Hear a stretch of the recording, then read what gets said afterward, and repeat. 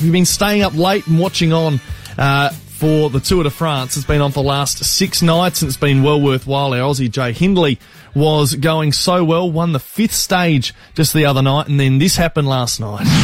And Hindley, he's losing contact 4 kilometres from the top of the Tomalaris, and the yellow jersey's in trouble. His teammates are behind him. He's only got Emmanuel Bookman within striking distance. Yeah, so couldn't hold on to the yellow jersey overnight. Joining us, the voice of Australian cycling, and you can hear him on his podcast, The Domestiques. It's Mike Tomalaris. Mike, thanks for joining us. Oh, it's an absolute pleasure, fellas. The Tour de France is up and running, 6 stages, and I've got to say, it's been one of the most exciting tours that I can remember, and I've been following this great race since the early 1990s. It's terrific, and we've got some great riders, including Jai Hindley, and even though he has lost the yellow jersey, he's not out of it. There's a long, long way to go. Yeah, it certainly is, Mike, and appreciate you joining us. Probably the last time we were really have a chance at an Aussie winning the general classification was probably Cadel Evans all those years ago, but Hindley entered as a 3rd favourite, but the 2 big boys in Pogačar and Vingegaard, they really put some damage into him last night, didn't they? Look, these 2 guys are head and shoulders above anybody in the world of professional cycling right now. Pogačar has won 2 tours already, and he's only 24 years of age. And the worst result that Pogačar has experienced in his 3 years competing at the Tour is 2nd. And that came last year when his Danish rival, Jonas Vingegaard, won his first Tour. But these guys have already proven that they are going to be the riders to beat. As for Jai, he's probably the best of the rest. Having said that, what I said about those other 2 riders, they are just so good right now. And again, they're only in their early to mid-20s, which is relatively young. If you look at the history books of Tour de France winners, a race that dates back to 1903. These guys are babies by comparison. Yeah, it's unbelievable, isn't it, too? And they've probably got the 2 strongest teams around them. But last night it was interesting. Vingegaard had a minute lead over Pogačar, and all of a sudden Pogačar just took off him up the hill and put some decent time into him, taking off about 30 seconds. But as you know, and you're well aware of this, it's going to turn, isn't it? There's going to be a moment where someone is effectively just gets cooked on the bike, and it can be the difference between winning the yellow jersey and not. Well, I was talking to Stuart O'Grady, and of course he's a very proud South Australian and a former wearer of the Tour de France yellow jersey and a multiple stage winner. And he was saying to us on the Domestiques, the podcast that I'm running, he was saying that he's never seen world cycling the way it is right now. He cannot understand the tactics that these young blokes are employing because they're really burning all their matches, he believes, at a very early part of this 3-week tour. We're only 6 days in.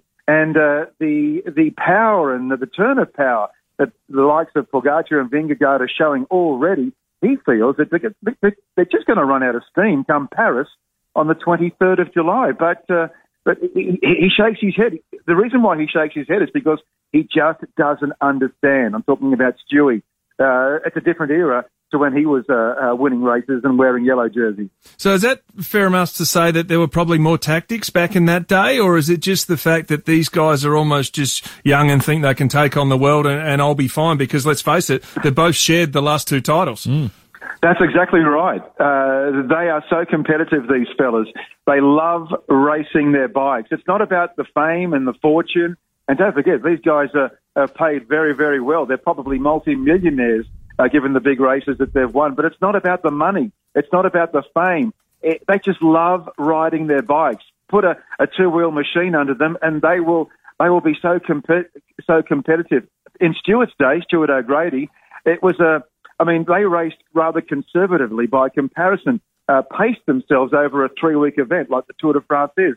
But these modern-day heroes, these champions, I don't think they necessarily think that way. We're a cycling town here in Adelaide with the Tour Down Under. Stuart O'Grady running it here for our government. It is a wonderful event, but we're talking about the best of the best. And there's a documentary that's been on Netflix the last 12 months on the Tour de France. They get Unchained. It's a great insight as to what these teams go through. Do you think it might take follow F1s in terms of being now appealing to a different audience because it is in such an era. And I must admit, I've always loved cycling, but I was gobsmacked to seeing the inner sanctum of actually what goes on in a team to get them up every day of racing in the Tour de France. Yeah, so was I. I've got to say, the documentary is called Unchained, and if you haven't seen it, do yourself a favour. You don't have to be a lover of world cycling. It just shows you the pressure, the intensity that goes on within a professional cycling team that competes in the Tour de France. The Tour de France means everything. And you're right, the Tour de France is a different market to Formula One, but there's no reason why people can't enjoy both. The World Tour, of course, starts at the Tour Down Under in January and runs through until late October. But the big races, the Giro, the Tour de France, the Vuelta, the Classics, and look, have a look at all the people that are riding bikes. I know so many people now that are in Europe enjoying cycling holidays, following the Tour de France on their machines and just being spectators, loving the Tour as a result of watching it on television back home in Australia. Now, Mike, do you think the general public understands what those role player cyclists do? Running drinks, running food, riding out so those best players, blocking breeze. It really is tactic, isn't it? And everyone's defined roles. I'd like to think that the viewer that has watched the Tour de France on Australian television since the early 1990s is very aware of the tactics. I can remember when I first went over there, I'd come home after spending a month in France and people would ask me those questions. Why is there a peloton? Why are they bunched together? Why do they attack then? Why is there a sprint? Why are there green jerseys, yellow jerseys, all this sort of thing? But fast forward some 10 or 15 years and those same people are saying, I get it now. The penny has dropped. It's all about tactics. It's really a game of chess on wheels. And so the language that I was speaking back in the early to mid-1990s, well, people are now speaking that same language by understanding the tactics that are involved in a 3-week bike race like the Tour de France. Mike, is it too early to have a tip? No. No, look, it's not too early at all. Who do you like? Well, look, it's a 3-week race and it's never over until it's over. It's not a game of footy that might run for a couple of hours or a game of cricket that might run for 5 days. This is a 3-week marathon, and the slightest mishap could mean the end of a rider's campaign. And don't forget, these guys, they're not substituted like players are in football. These guys, if they crash, they come down, they try and make it to the finish line and try and fix themselves overnight before the next stage starts. Who's my tip? My tip? Look, I really like Pogačar. I've never seen a rider with so much versatility and so much passion and love for racing a bicycle like this guy. He's won 2 tours already, like I said, and there's no reason why he will go on to win many, many more. He's 24 seconds ahead at the moment. Just before we let you go, Mike, whet the appetite for us. Stage 7 this evening. It's stage sprint, am I right in saying that?